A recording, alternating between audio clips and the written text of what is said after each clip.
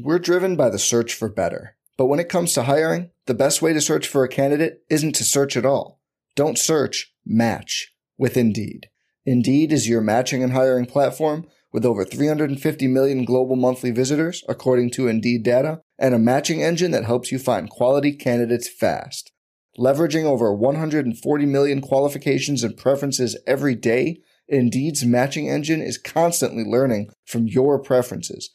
Join more than 3.5 million businesses worldwide that use Indeed to hire great talent fast. And listeners of this show will get a $75 sponsored job credit to get your jobs more visibility at Indeed.com/Blue Wire. Just go to Indeed.com/Blue Wire right now and support our show by saying you heard about Indeed on this podcast. Indeed.com/Blue Wire. Terms and conditions apply. Need to hire? You need Indeed. Welcome on in to the RotoWire Fantasy Football Podcast. I'm your host, John McKechnie, joined by Mario Puig. Today's episode, training camps are open all across the league, so we're going to get into some ADP movement. How much is the market reacting and overreacting to some of the latest news and buzz around the league? And we're also going to get into part 3 of Mario's rookie dossier, looking at some of the new guys who are making splashes across training camp and how to handle them in your respective fantasy drafts, but mostly in the best ball context. So a lot to get to today. Let's fire it up.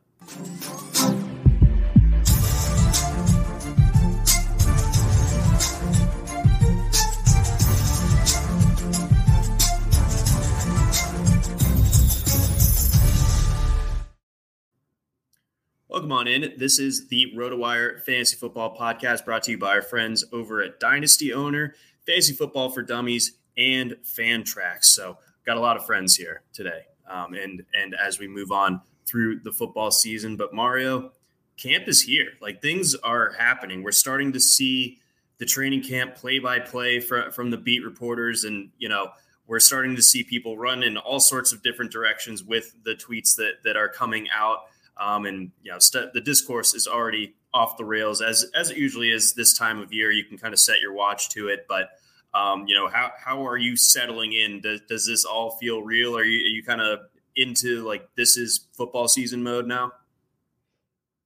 It's popping off, John. I don't know if it's it doesn't quite feel like the season's close or anything, but it does feel like although we're heading into the fall, it feels like spring is here in the sort of story of the chronology, the unfolding of what we care about events-wise. And that's, the real season of the spiritual season that we actually live through, rather than these fleeting earthly climates that, just don't even stay with us for a full 2 years at a time anymore. This is what it's actually about, life and spirituality to me.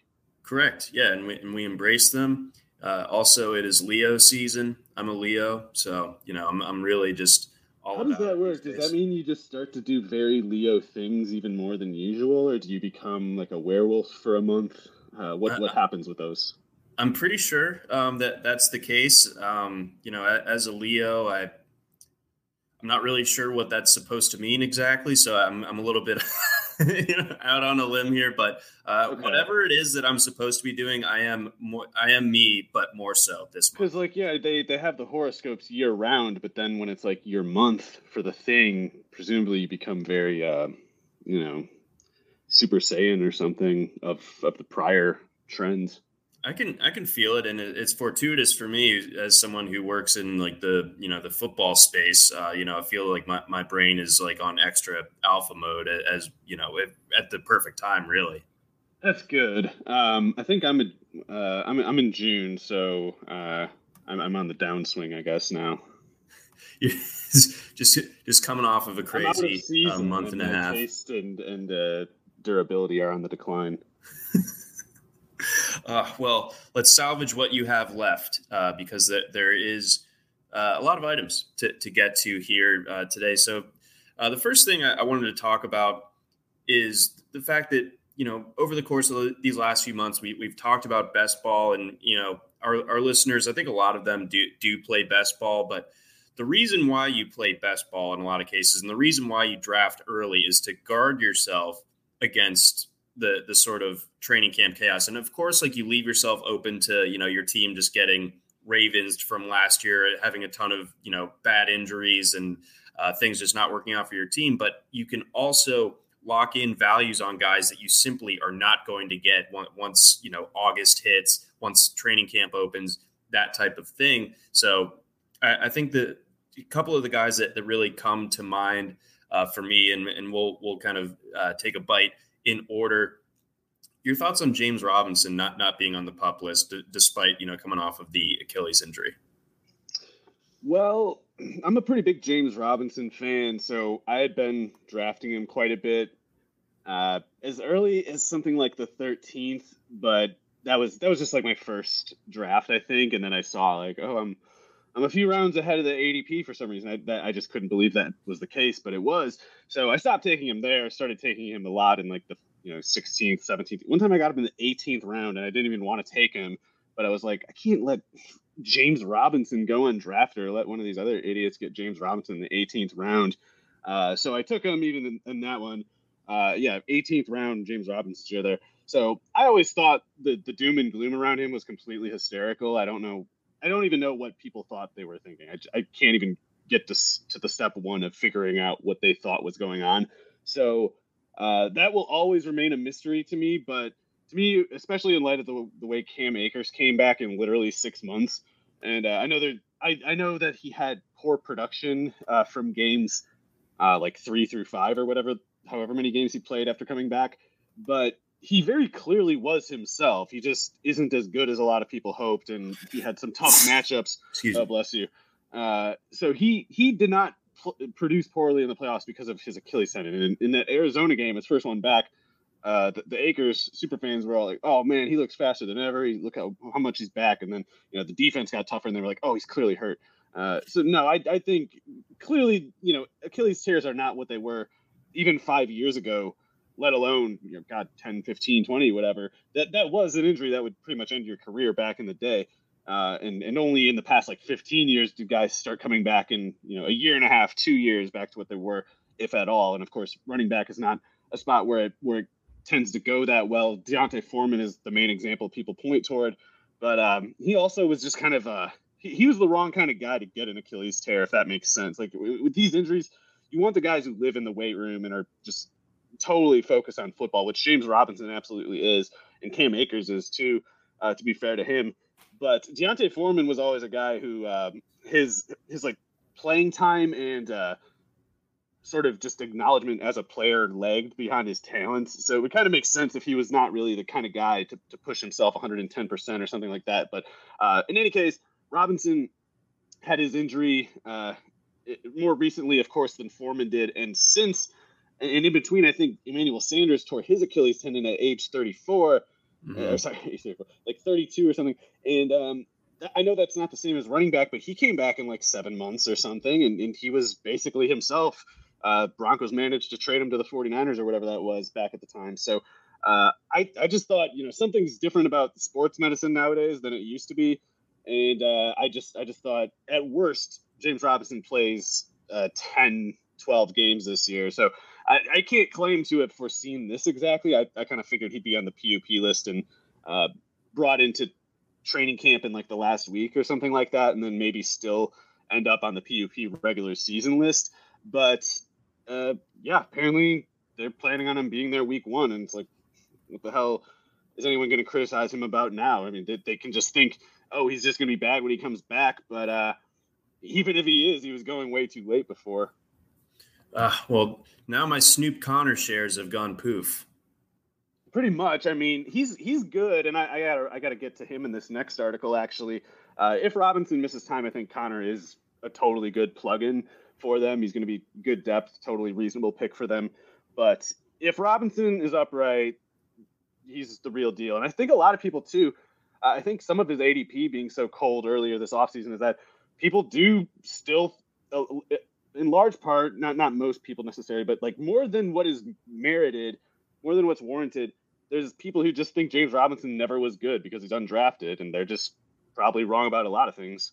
Yeah, I mean, if you don't think that James Robinson's good after his first season, I don't really It's Calvinism. know It's what to total tell you. nonsense. There's no basis in reality for it. So assuming that Robinson comes out, maybe is available week one and kind of reaches full form by the end of September, how do you feel about your ETN exposure at this point? Do we think that we start to see kind of like an ETN ADP freeze or maybe a slight decline in light of this Robinson news? What are your thoughts there? Because I was personally under the assumption that Robinson might not be as big of a factor this year, and I thought that it was complete wheels up for ETN. Could that still be the case, and can they both eat? I think the Jaguars are a fascinating team because they're like one of the few cases, not just from last year, but in recent memory, where you literally can't apply anything from a season ago to this year. Yeah. So I guess someone might find it interesting that I'm both higher on James Robinson than everybody and still higher. Why do we like Snoop Connor, by the way? Well, Julia J wants to know. It's hard He's a good power runner. Yeah, I mean, it's hard to know. I don't know how limited his talent actually is. I mean, he's probably not a 3-down guy. He's probably not a passing down guy, but we don't really know that. Jerian Ealy was the one who was taking that work at Mississippi, and he's legitimately good at that stuff. Like, Ealy might not be an NFL runner, but he's a really good college player, and he was specifically good at the kind of passing down stuff that sort of just left Connor with nothing to do but power running. But it is true that he could be limited to that kind of power running. It's almost like a Dameon Pierce thing where I don't know because he just never had his workload scaled up. But in the meantime, he did really good with what he had, and his athletic testing was pretty good. I don't know who to compare him to exactly, but he's got to be better than, I don't know, like Peyton Barber types. I think that kind of. He'd be at least better than Raquel Armstead, which is we have Armstead third on the depth chart right now. I think Connor's got that 222 pounds, 13 touchdowns last year. Obviously, Ole Miss put themselves in position to score a lot, but credit to him for making the most of those scoring chances. Again, not like a total standout athlete, but 5 yards a carry, and then you bake in the fact that 13 of those carries ended in short yardage touchdowns. I think things look okay for him. Yeah, and that's actually exactly what I meant by the Dameon Pierce comment, is that his touchdown count for his carry count is extremely high to the point that his yards per carry is misleading. Like, it might only be 5 or 5.2 or whatever, but he was basically crushing the defense the vast majority of the time they gave him the ball, which if he's just a power guy in the NFL, that's probably fine. He's got enough burst. He's got the frame to do it. But just the same, I don't want to say he can't be a passing down guy just because Jerian Ealy was there, and that's, I think, all we really know in the meantime. Right, yeah. Ealy was specifically, kind of the crown jewel of his recruiting class at Ole Miss. He's someone that was going to get on the field no matter what. Is he on the Chiefs now? Is he in Chiefs camp? I feel like Ealy is not someone to just delete from our memories either. He might pop up in the future. No, he's an athletic guy. He is on the Chiefs. That's where we have him. Yeah, he signed as a UDFA. If people want to find their McKinnon of this year, they're annoying, no reason to expect it, late season Chiefs pass catching back. Ealy, I think, is a someone we should not be surprised if we see in November or whatever. I saw some positive Pacheco coming out of Kansas City, out of the press over there earlier today. I'm all for it. I love Pacheco. I love Pacheco in that offense specifically. Him and Ronald Jones are both this horse blinder style of runner, and that's at once not great for some schemes. And with the Chiefs, it's the perfect thing because, like, Damian Williams probably has bad vision or whatever, but he just annihilated in that offense because he's fast and he's powerful. The space is there, and Pacheco's fast and strong, so he can just run blindfolded and be a problem in that offense.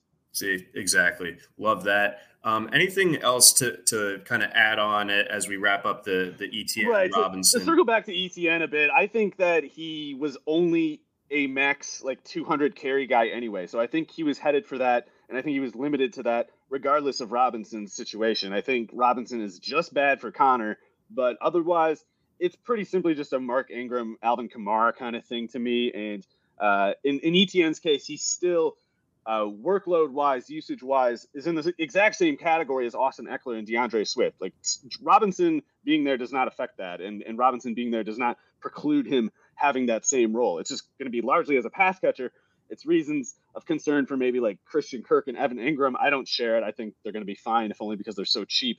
But that's how Etienne is going to make it work. He's going to be only a 10 carry per game, 11 carry per game kind of guy on the ground. And through the air, he's going to be exactly at least as dangerous as DeAndre Swift. And Eckler, he's only like a once in every 15 years kind of pass catcher at running back. So I don't want to say Etienne will be quite that good. But Etienne, I think, is clearly going to be ahead of DeAndre Swift next year in the ADP, even if Robinson plays 17 games. Okay. And as it pertains to your exposure on Etienne, are you kind of freezing it at the moment? Or are you waiting to see if it comes down a little bit? Which direction do you expect it to go? Believe it or not, I'm a lot heavier on Robinson and heavier yet on both of them on Rashad Penny. So I've gotten Etienne a few times. If his price drops, that would be awesome. I'll gladly buy that up in bulk. Yes. All right. So I'm going to be looking out for that. I think I'm looking forward to like the best ball overreaction, overcorrection.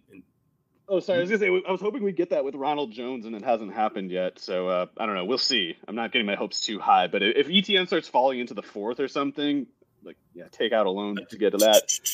Yeah. Yes, please. Before we get on over to our next player whose ADP could be on the move, we got a message from our friends over at Blue Wire. This RotoWire podcast is brought to you by my favorite meal kit, Factor.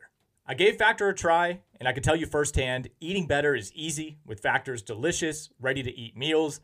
Every meal arrives fresh, not frozen, and they're chef-crafted, dietitian-approved, and ready to go in just 2 minutes. Every week, you'll have over 35 different options to choose from, and there's something for every diet, including Calorie Smart, Protein Plus, and Keto, and there are more than 60 add-ons to help you stay fueled up and feeling good all day long. So what are you waiting for? Get started today and get after those wellness goals. One of my favorite things about Factor, it's the convenience. We're talking meals that are good to go in 2 minutes or less.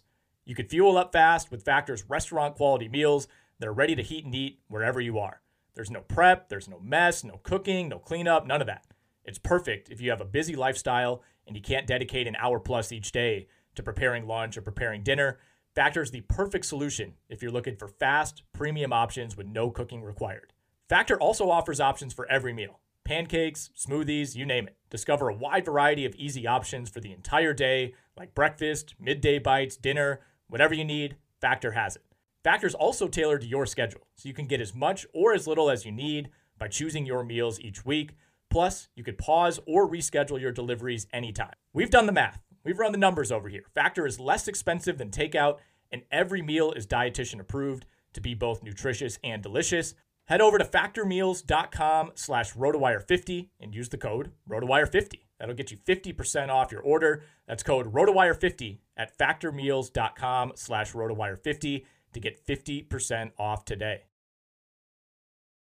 We're driven by the search for better. But when it comes to hiring, the best way to search for a candidate isn't to search at all. Don't search, match with Indeed. Indeed is your matching and hiring platform with over 350 million global monthly visitors, according to Indeed data, and a matching engine that helps you find quality candidates fast. Leveraging over 140 million qualifications and preferences every day, Indeed's matching engine is constantly learning from your preferences. Join more than 3.5 million businesses worldwide that use Indeed to hire great talent fast. And listeners of this show will get a $75 sponsored job credit to get your jobs more visibility at Indeed.com/Blue Wire. Just go to Indeed.com/Blue Wire right now and support our show by saying you heard about Indeed on this podcast. Indeed.com/Blue Wire. Terms and conditions apply. Need to hire? You need Indeed. And we're back. Thank you, those viewing on the live stream for bearing with us through that one. But moving onward, Michael Thomas back in the news and back on the football field. How about it? Yeah, he looked kind of like himself. I don't know if you saw that clip. I mean, that stuff. It's hard to know how much it means, but the way I saw it, Thomas was a tough case because it was very volatile and the risk. It was hard to know just how much was there, and I can't remember a case like his going AWOL the previous year, like not answering his phone for 3 months or whatever. That's about goals. as weird as it gets. Yeah, that's even Sammy Watkins, the wacky stuff he's gotten into. I'm sure he was just like 3 months. You didn't even answer your phone. But apparently whatever needed to get hashed out did, and knock on wood, his ankle seems okay. It seems like at least he rehabbed it, which he didn't do last year. Like part of the going AWOL was like he stopped getting treatment on his ankle, so he's just walking around for like a year and a half with a busted ankle. Like that's such a crazy person thing to do. I'm still a little scared, but crazy or not, Mike Thomas at this point seems hell-bent on proving his haters wrong. So maybe that's a powerful hate. Right. Whereas 2 years ago, the crazy drove him into some kind of, I don't know, wandering off in the mountains on one leg for some reason. The crazy is now being harnessed toward football again. So it's like, hey, if he's physically able and he's motivated and his ankle isn't broken, I don't see why he would fail, especially, I mean, God, his price has got to go up. I think he was going like the 7th or 8th or something like that. So I don't know if I'm going to have the guts to pull the trigger in the 5th or the 4th or wherever he's going to go now, but I do wish I had some exposure. I don't know if I have any, maybe like one team is all. Yeah, I have none. And, that partially fueled my, all my Olave enthusiasm. And if I'm going to be true to form, I can't waver. I think I still have – no, like I think that Olave is still totally fine. I think there was all along – the expectation that Michael Thomas was going to play this year. So like it shouldn't have like flown in the face that as to why I'm enthusiastic about Chris Olave this year. And I still think the same things are true where Michael Thomas is someone who is killer on the short and intermediate stuff, but Olave is different. Like he can win at every single level of the field. He's polished. I think he's going to be like ready to roll right away. And like an offense, like the offense that I think people are envisioning or the type of usage that they're envisioning for Michael Thomas. Like, I don't think that type of thing exists anymore with no Drew Brees, with the shot arm, no Sean Payton. Like, I don't think that there's going to be a need for New Orleans to target one guy 35% of the time. Like, I think it's going to be a little bit more spread out. And I think Olave still eats a lot of that pie as it were. And I think that Jameis Winston more inclined once again to be more of a downfield passer. So like, I'm not scared when it comes to Michael Thomas making some camp waves. And if anything, maybe I should be happy that Michael Thomas is making camp waves if I'm a big Olave investor the way that I am. Well, to me, it's just that Olave is going to operate in a part of the field that only he and Deontay Hardy can operate in. And Deontay Hardy, who I think is good, by the way, he's just too small to play more than like 25 snaps a game. Like if they're playing from behind in the first quarter, then maybe Deontay Hardy can get to 30 snaps if they play enough 3-4 wide. But otherwise, Olave is the only one who can get that far. Callaway can't do it. Thomas definitely can't. Landry definitely can't. So I thought Olave is – I think it almost would sooner help him that Thomas is back than hurt him, if only because if Thomas isn't out there and it's Jarvis Landry and like Marquez Callaway – if I'm a defensive coordinator, I'm doubling Olave. I'm not thinking about it. I am doubling him for sure. No questions asked. And it doesn't matter where he's running his route. I'm putting 2 people on him. So if Thomas is out there and if Thomas can establish himself as this kind of guy that you really need to bracket because otherwise he's a threat to put 10 catches on you or whatever, then I think Olave still has the same share of the offense. It's just there's less defense there. I don't think Thomas is taking usage from anyone other than Landry. So I do think Landry's just about toast unless he's very, very cheap. And in redraft, I don't really want to deal with him at all. But I still like Olave, be it redraft or ideally yet best ball, just because the reason I say ideally in best ball is because I was getting, and I plan to keep getting Olave as like my wide receiver 5 or something like that. So redraft, yeah, he's probably on your bench outside of injuries and bye weeks, or at least you're playing it a little bit close at receiver. But if I can keep getting Olave as my 5th receiver, 4th receiver, I'm just going to keep hammering that. Yeah, I will continue to acquire shares. And yeah, I'm not totally sure how much Michael Thomas exposure I'll end up with. And if the price is going up, then I might end up taking the L and just having 0 if he ends up, kind of tapping back into his previous form. But he's more I'm not likely sure to if I'm hurt you willing to in take that risk. PPR is probably where he's a little bit more worth the risk yet. Like, I don't know if Thomas is a touchdown guy at all. Like, and he hasn't been historically. So in PPR, he's probably a little more likely to be useful. And I don't know, like underdog, maybe he's not worth taking ahead of even like Chris Godwin, who I guess we're coming up to, just because the touchdowns are so much higher projected for Brady than Winston. Right. And then a couple more things to touch on. So let's say that Michael Thomas's ADP goes up. For guys that I view as more, I'm only interested in PPR, Michael Thomas or Amon-Ra St. Brown? Oh, man.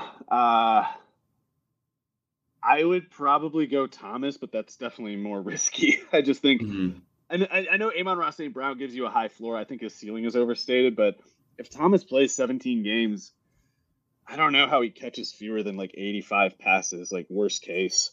Yeah, no, exactly. So that good to bear in mind, a good little kind of yardstick to measure against there. And then Julia J wants to know, how do you rank your Saints wide receivers, the top three producers? So let's put this in. You want to do a redraft lens or a best ball lens? Because I feel like Hardy might be able to contribute to you more, but like just have like three like really good weeks where he kind of like helps put you over the top. But like I would kind of have a stomach ache starting him just because the lack of snap count. Yeah, Thomas is the only one that I would really feel comfortable featuring in redraft, just because if he's active, he's going to get used a certain way. And Olave, I love, of course, but he's not going to be as week to week reliable as Thomas. So in PPR anyway, I think that'll be the case. So I definitely got to put Thomas first and Olave second. I think Olave is the cutoff for redraft kind of stuff, unless you're talking like 14 plus teams. I only think Olave and Thomas are worth using because Landry and Hardy are both useful in best ball, I think, especially Hardy in the 18th round and underdog, especially with like a Winston stack. He's useful because he'll have those weeks where he turns 3 targets into 90 yards and a touchdown, and he'll give you nothing but that or a 0. But Landry and Hardy are too inconsistent, and in Landry's case doesn't have nearly enough of a ceiling to make it worth it in redraft, in my opinion. In best ball, you only get use from Landry if it's, I don't know, ideally PPR and still cheap. Like we need him late now that Thomas is in. Yeah. Okay. That's a good summation there. Appreciate the question as always, Julia. Let's get on over. Let's stay in the NFC South. Chris Godwin, I think, made some people pretty surprised earlier this week by reporting to camp and not being on the PUP list. So that's obviously very encouraging. And, teams can put a guy in the preseason on the PUP list and activate him at any time. So the fact that he dodged that completely, really encouraging. And I think that he to me is the guy that I have the most FOMO on at the moment. I really did not acquire enough shares of him at the discounted price. Yeah, I wish I could have gotten, I don't know how late he would really fall, maybe like the 7th. I don't think he fell that much in the drafts that I was in, because in best ball, people more and more anyway, a lot of people look specifically at that kind of like championship range, the playoff range of the year. And so they're willing to take a guy with what might be kind of a nasty regular season projection because they're willing to bet on specifically getting points in that playoff range. So Godwin never fell that far because I think everyone expected Tom Brady to keep throwing touchdowns in November. And if they're right, then Godwin was always worth taking in something like the 6th. So I took him in the 5th, I think, the last draft that I did, which was after not just the news of him missing the PUP list, but also the Julio Jones signing. So I could imagine him getting more toward like the 4th, but the Julio signing might actually keep it surprisingly contained. Like we might not see Godwin jump as much as we would expect. I guess in redraft, it would be more of a jump. Like in best ball, for the reasons I already said, people were kind of still taking Godwin. But in redraft, yeah, maybe people were kind of more scared of Godwin because they were like, I gotta get those first 6 weeks, and so I'm gonna take whoever, I don't know who they were taking instead. But Julio being there might keep some people from putting too much in their Godwin projection. They might even think of it as like, oh, well, Godwin won't be 100%, this year, and Julio might be, and Certainly much more of a threat than whatever Perriman and Tyler Johnson and Scotty Miller and everything else. So I don't know how high the hopes will get for Godwin, but yeah, I think there was a lot of I think it was well reasoned enough, researched enough medically, but there was a lot of there's a tone in the Twitter scene, the best ball media scene of like, Chris Godwin is not playing until October, you idiots, you fools, right, you imbeciles. And there's don't get me wrong, I didn't predict that he would miss the PUP list in general, but the whole time I was kind of like, why are we just assuming that? I mean, the guy's a really good athlete. He's already come back from injuries pretty well. Tom Brady has space medicine technology that no one else does. People Thank you. That. Yeah, the avocado ice cream is going to be plentiful. Yeah, so he was giving him paleo alien, space technology injections, and of course that helped him heal faster than he would if he was on another team. And you got all these doctor folk who they forget to factor in the extraterrestrial technology, and that hopefully they've learned their lesson. Yeah, that's what I'm saying. I like the combination of both the Paleolithic, like primal type of dieting, while also going intergalactic with it at the same time. I think that's the story of Earth. How the pyramids got built, John. And that's how Tom Brady has been torturing us for 20 plus years and is going to continue to do so. Yeah, well, let's hope they lose the connection soon or whatever. And I'm trying to fight it every day. I have to take off my tinfoil hat to record this podcast. But your thoughts in general as it pertains to Julio? Do you have any interest? Had you been grabbing him as like a late round guy at all under the assumption? I guess you did actually have a tweet that foretold that the Bucs and Julio were certainly a possibility. So does that mean that you had gotten some like last round Julio and how do you feel about it shaking out? Do you think that we see a rejuvenated Julio after kind of obviously a very lost year in Tennessee last year? I mean, wasn't he going like in like the 5th round or something? Yeah. I mean, it was crazy. Yeah. So I think Julio is still athletically imposing. Like when he actually played for the Titans last year, he was pretty good. It was just kind of like they couldn't get that much going because A.J. Brown was there, of course, and B, at least this is the way I'm explaining it, Tannehill just isn't very good. So I think that it was a cursed situation, even if he had stayed healthy. And maybe I'm being too hard on Tannehill. I don't know. But I think if he's healthy with Tampa Bay, he's going to produce to some extent. But him staying healthy also has to come with a monitored workload, both in practice and in games. So I think Julio will start for them, but he's going to get, I think, his snap scaled back whenever they can. And that might be they got a 2-score lead and they're playing against the Panthers. So they're like, that's it. We got 10 points. Let's pack it in. Put in Cyril Grayson now. That's a risk. And it's something that the Buccaneers should do, because if Julio is still useful, but only if he's not hurt and he gets hurt easily, then we have to limit his physical exposure. It's the only practical response to that. So I think they're going to pull him early when they get leads. They're going to pull him when they go run heavy. They're not going to make him block a whole lot. I think he might be limited to something like 650 snaps, even if he stays healthy all year. The catch with that is, especially if they really are pulling him on rundowns and pulling him when they're not throwing in general because of the script reasons, then when he is on the field, he might get targeted much more per snap than people expect, just because he'll only be out there for snaps where there's a high likelihood that they'll target him. Whereas most receivers, the guys who play 1,100 snaps and maintain sky-high per snap target volume, like they're doing that through base functions. I don't know if Julio is going to truly be a base part of their offense. I think it's going to be more like the opening drive, like when they're trying to score quick, he's on the field. So that'll happen plenty of times, but that defense is good. That running game should be totally good. They're not going to put him on the field when they don't really need the score right now, I think. Okay. That's an interesting read. Or like bad weather games. You might see him just not really play a whole lot if it's raining or something. Yeah, because one slip, the old hamstring goes, and that's that. So yeah, and does this complicate things? I know we're not a Russell Gage podcast, as if you've listened to us ever, that's been established. But do you think that this ends up?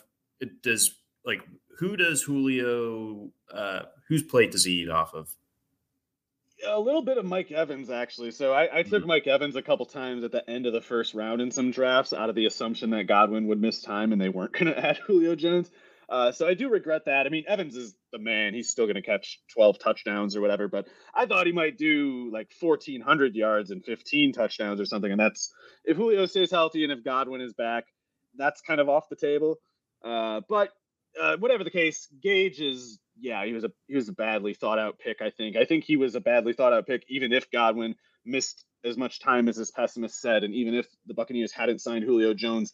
I do think Russell Gage will be a good swing backup type. Like, he's going to be the slot guy when Godwin isn't on the field, and he can play a little bit outside if they want to put whatever Brait or Otten at slot receiver as tight ends or something like that. He can do that. He can move outside, but I don't think he's going to be a featured player of theirs. It's going to be kind of like game plan specific, matchup specific. If they want to just establish a slot threat 1 week before they go against another opponent to set them up with some, misleading tape, that's when they get Gage involved. I don't think they're ever going to get out there like, oh, we need a first down and only Russell Gage can get it for us. Like, that's not a scenario that'll happen. No, and nor could it really be executed. Either, in my opinion. Sorry, I meant to say Julio was going something like I want to say the 15th and 16th usually, and it was taking him quite a bit there just because there were these other guys who were like, yeah, Julio's not on a team. Well, this guy's going to get cut from his, and you're still taking him ahead of Julio, so that never made sense to me. I took him in the late 12th in the draft that I took Godwin. I think he's going to start settling in like the 10th or 11th, and I don't know if I want to pay that price myself, even as a relative Julio optimist. Okay. All right. So we're looking for that one to be moving up well past the point where he's cheap / free in drafts like he has been for much of the offseason, of course. Before we get on over to some rookies, our favorite topic always, Julia does want to know, Jameis Winston, he had that 5,000 passing yard season a couple years ago. If he plays 15, 16 games this year, would you put money on him crossing that 4,000 yard threshold? So obviously a different offense. You don't have the Mike Evans, Chris Godwin combo to work with quite the same in New Orleans. Better defense, probably. I think the Buccaneers' defense has sucked back then. But 4,000 is not a high bar for the 17 game. It's not even a high bar anymore for the 16 game season. I mean, we got some guys putting up 4,000 who would have been putting up 2,500 if it was 1999. So the game's just easier to throw than it used to be, and that extra game is huge. So, yeah, if Jameis plays 15 games, I think he gets to 4,000. If he gets to 17, not that I think he'll go over 5,000 ever again, and certainly not this year. But 4,000, I think, is pretty modest for a 17-game projection for him. Yeah, I think that's completely attainable for Winston. I would imagine that he's able to cross that threshold with ease, again, provided that he plays that many games and that ACL, I guess, hold on to the job. I don't know what's going on with his knee. That's true. We have him projected for just under 4,000 right now. I would take the over. Okay. All right. I think I would as well. Before we get on over to the rookies, we've got a couple of messages from our sponsors. First off is Dynasty Owner. Do you love fantasy sports? Are you ready for a new challenge this year? Dynasty Owner is the new way to play fantasy football with real NFL salaries, adding the strategy of running an actual NFL franchise. Dynasty Owner provides a unique and challenging experience that will test your skills as an owner and general manager. You will have complete control over your team's future. You can build through the draft, make trades, sign free agents, and manage your team's salary cap.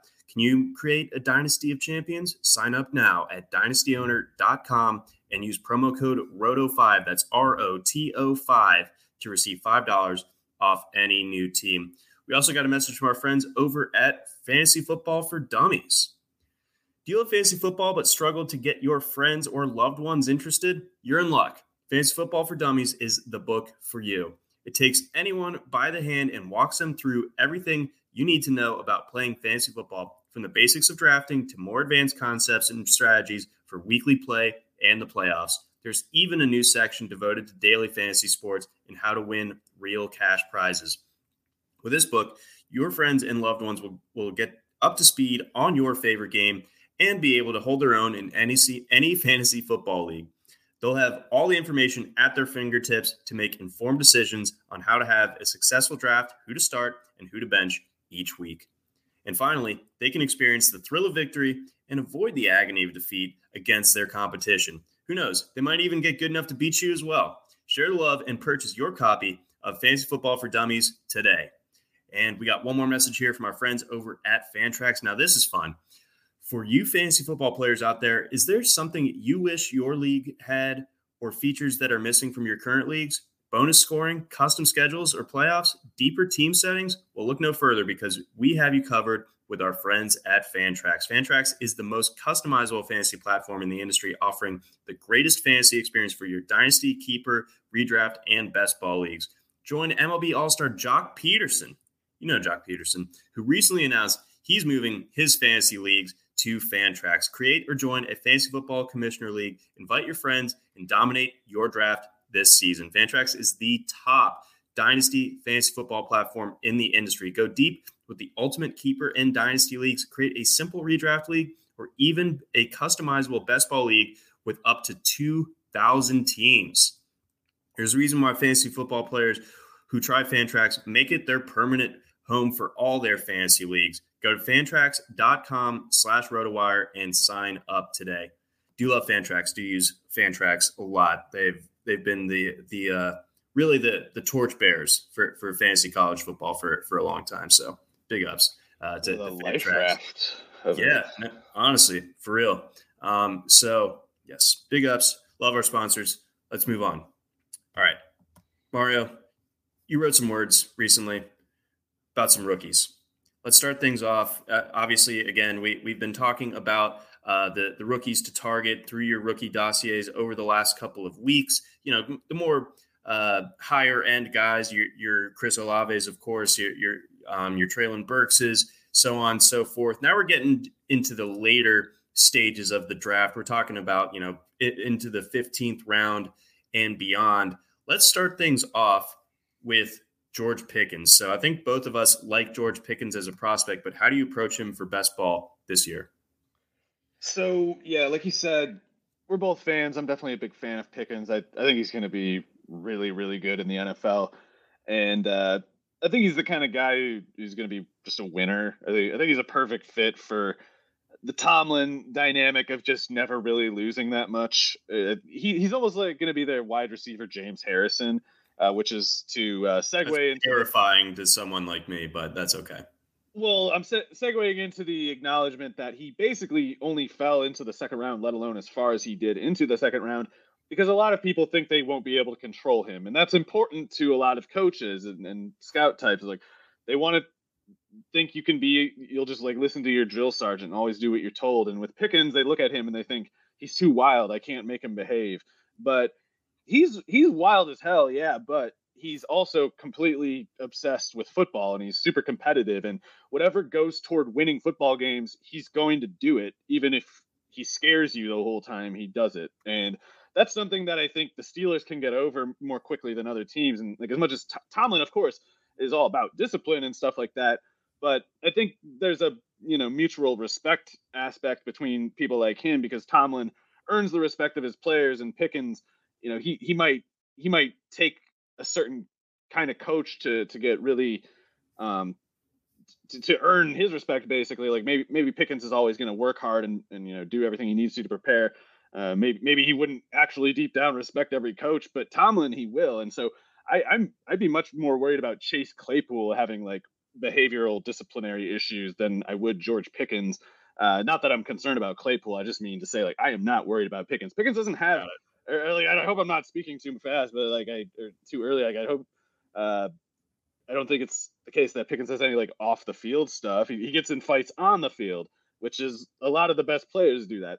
So I think he's going to be the man. But in the meantime, Trubisky being there at once improves the passing game, I think, but also decreases the pass attempt volume of the offense. Like they're straight up just going to turn, I don't know, upwards of like 40 plays that would have been pass plays last year into Mitch Trubisky carries this year. And those carries move the clock, whereas Ben Roethlisberger's incomplete hospital balls did not. So I think that it trends toward a lower play count, and Trubisky I think will be better than Roethlisberger, but the pie will not get bigger for it. It might get smaller on the basis of volume. So I think that's a problem for Pickens this year because Deontay Johnson is, I think his target rate's going to go down, but it's still going to be very high. He was like top 5 targeted receiver before. So even if he declines, he'll still be like 12th at worst or something like that. 15th maybe. And I still think Claypool is good. So Claypool's going to run from the slot, I would guess, because the only other candidate they have is Anthony Miller, who they just, well, Steven Sims is still good. I believe that, but Anthony Miller is not. And I haven't heard about anything about Steven Sims in a long time. He's better than Ray McLeod. So if they're looking for someone like that, I think Sims can do it. But otherwise, Claypool is their slot receiver. He has to be. Deontay can't play the slot. He's just too fragile to do it. So Claypool's going to play the slot. Pickens is going to play outside, and Pickens is going to do good. I just don't know if he's going to get more than like 60 targets with those two. And Freiermuth's good. So Najee Harris gets a lot of targets. Yeah, I think his target count will go down too, but it's just like going to Mitch rather than like Pickens or any receiver. So yeah, I think Deontay Johnson's going to walk after this year, and then I love Pickens. But right now, I feel like he's a little too expensive for me, and I don't have any shares yet, even though I certainly would be more interested to have shares in Dynasty or something. He fell really far in the fishbowl draft. I think I got him in like the 16th round where his ADP was closer to like the 13th or something like that. So I'm comfortable with him there, but I think you lay out a good case as to why he is a little bit risky for this year. Let's get on over to Wan'Dale Robinson. I think for a guy who got drafted by the Giants, obviously like the biggest market in the NFL, I feel like post draft, and maybe this is just kind of like where I'm my Twitter, where I'm following people on Twitter. Maybe I'm just not seeing a ton of Giants content, but I feel like there hasn't been, at least to this point. Maybe they're starting to build a little bit here, but there hasn't been all that much buzz about Wan'Dale Robinson. It's almost like the media wanted to kick the can down the road as it pertained to, is it going to be Kadarius Toney? Is it going to be Wan'Dale Robinson? Like what's going to happen with that particular role in this new offense and everything like that. But, what does Wan'Dale bring to the table in your mind? And how do you approach that for this year? Yeah, I actually should have brought this up in the news part of the podcast earlier because Kadarius Toney was lining up outside in the starting offense. So last year he was playing only the slot. And part of that had to do with like he just wasn't learning routes, so they just said, "Okay, correct. Be in the slot, look for the ball, okay." And that's all he really needs because then he just starts juking everybody, and that's all it really takes. So I was worried that, especially after all that leaks to the New York Daily News guy and some other people, they were saying the Giants were trying to trade Toney, and then they took Robinson 47th overall, which was way higher than I was expecting. Mm-hmm. But they took him 47th overall. Wan'Dale can do a little bit outside, but he's primarily a slot player. He's 5'8", 180. It's just kind of how you got to do it. He's only going to play outside when they're like 4 wide or 3 wide, and it's a 2-minute drill. They're trying to get a field goal at the end of half, stuff like that. Otherwise, he's got to be in the slot. So Toney, if he's in the slot, loses to Robinson is how I saw it. But if Toney's lining up outside, and if he's doing well outside, then there's room for both. And I would have to raise my Toney. I actually was looking earlier how to raise Toney in the 150 rankings thing that was posted on the site, because I probably have him way too low right now because I didn't know what the hell they were going to do with him. I didn't even know they were considering him outside. So, Toney is healthy, by the way. Julian wants to know. He's good to go. He's not just lining up outside. He had at least one really good play yesterday, the kind of play he never made at Florida, the kind of play that we didn't have reason to believe he could make. Specifically, he was lining up outside, and he made like a back shoulder jumping catch in the end zone. It was over a backup corner, but still, it's not bad. It's a start. And athleticism-wise, frame-wise, Toney should be able to do any of that stuff. There's no reason why he shouldn't be able to do it. So I think Toney could be good outside, and that still, in any case, clears room for Robinson, and I think Robinson's going too late. I think the Giants are going to trade Slayton probably like a 6th or 5th rounder to, I don't even know who, somebody, maybe the Chargers, maybe the Rams, but Baltimore. They're going to trade. Maybe. I don't know if he's so skinny. I don't know if he really suits their kind of, run. I guess Bateman's pretty skinny, but hey, I think Slayton's good, so he better be getting traded because he's too good to be on the bench. But in any case, I think Robinson, he's one of those guys I was really high on going into the combine, and then when he was listed at 5'8" rather than 5'11", I was just despairing, and I was like, oh God, it's not going to happen.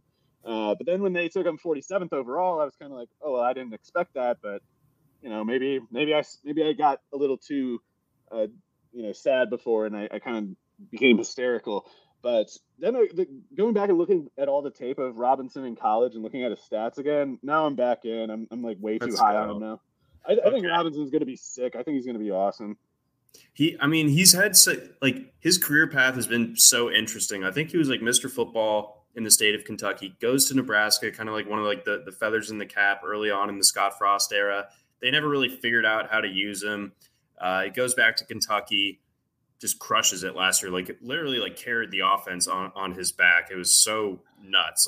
I think whereas, and this is slightly like off script, but whereas people are worried about Arkansas dropping off without Treylon Burks, I think you can apply a similar level of concern when it comes to Kentucky without Wan'Dale Robinson, because he accounted for such like a high percentage of their targets, their yards. He was everything to that passing game, the way that Burks was down at Arkansas. So, even more like, we get to see the proof.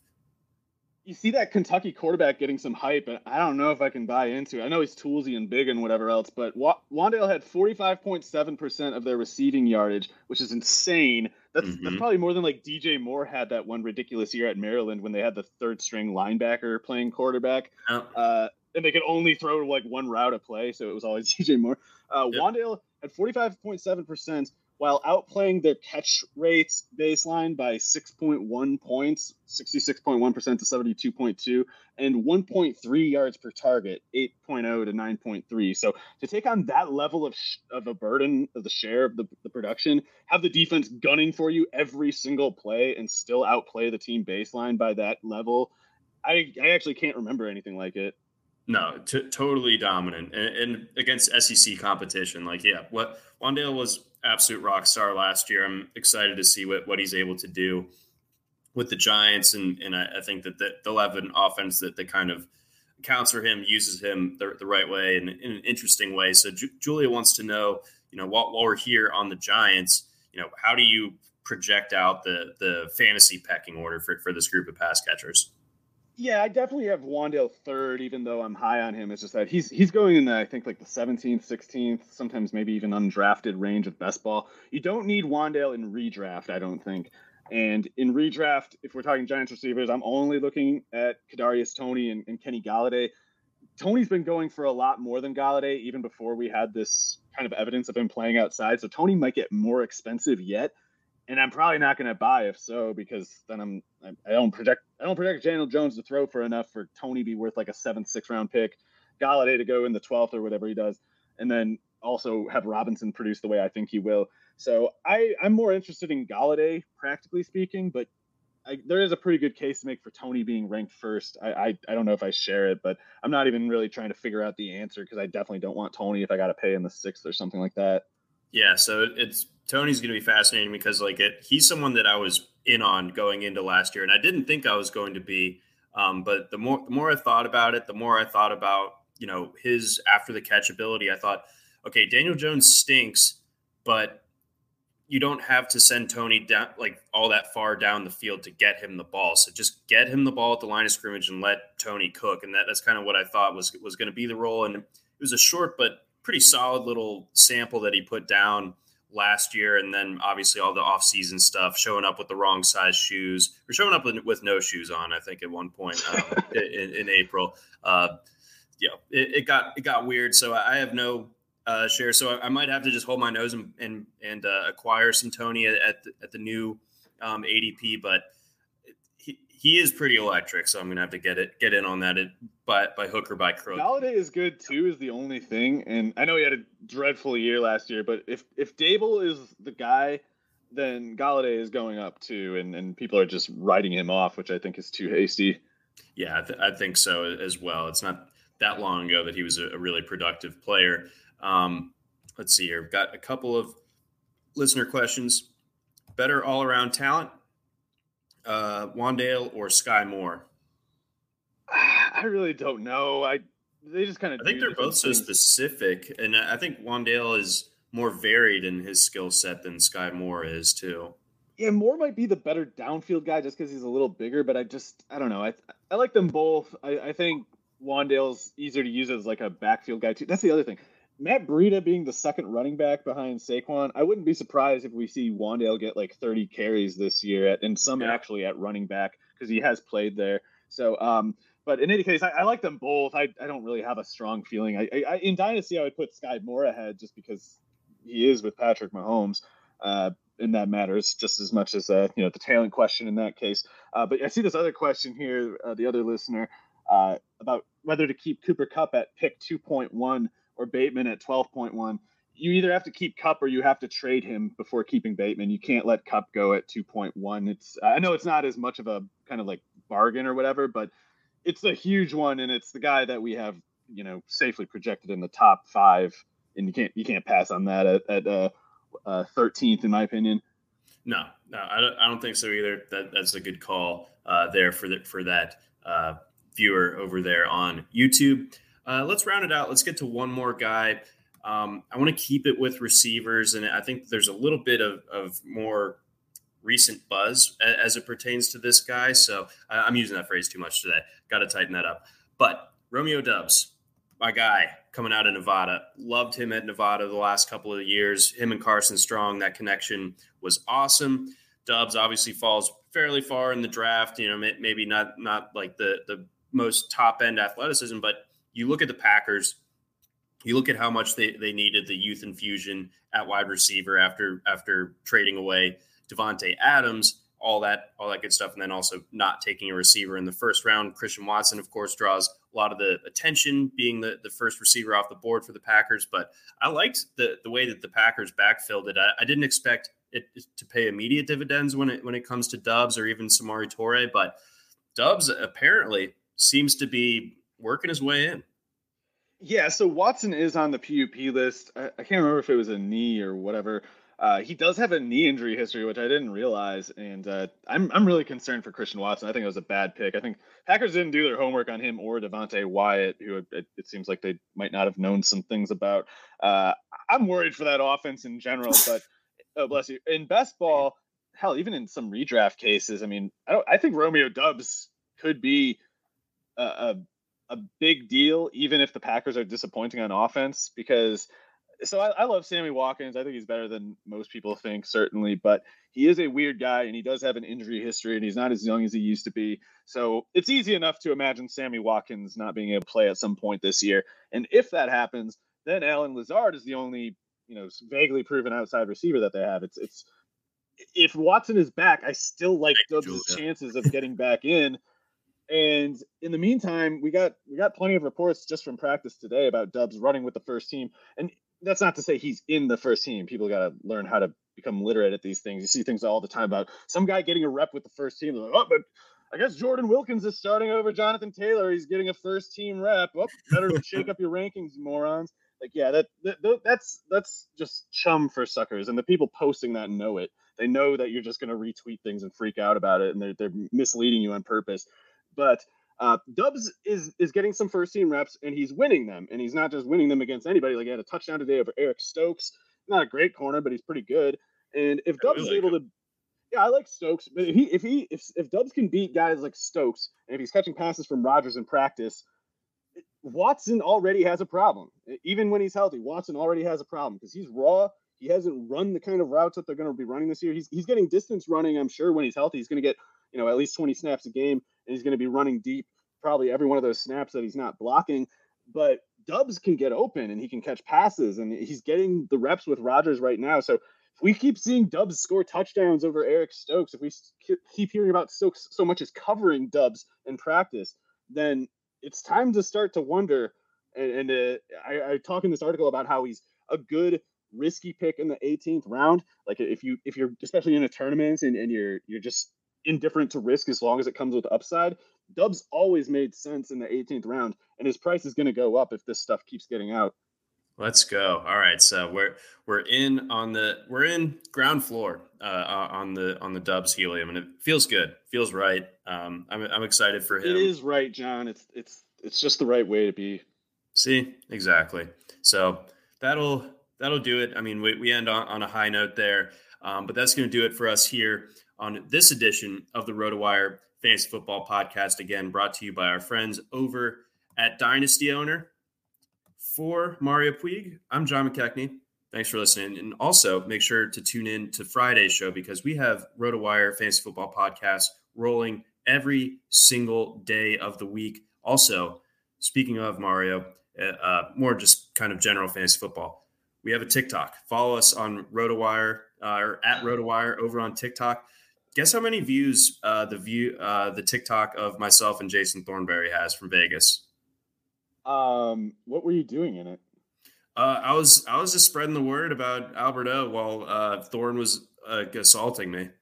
Oh, okay. Well, if you had said like a dance, I would have said 2 million or something. But if you guys were arguing about Albert O and Jason was picking you up and waving your body like a helicopter over his head, I'll say 400,000. We'll go with that. Close enough. Okay. It was like 10,000. Way up than that. So still good. I was not trying to say real building numbers. I can't do it. I don't know how that works. That 400, not that far off. It's attainable, maybe. So we're doing good. Maybe by the end of the day, let's juice it.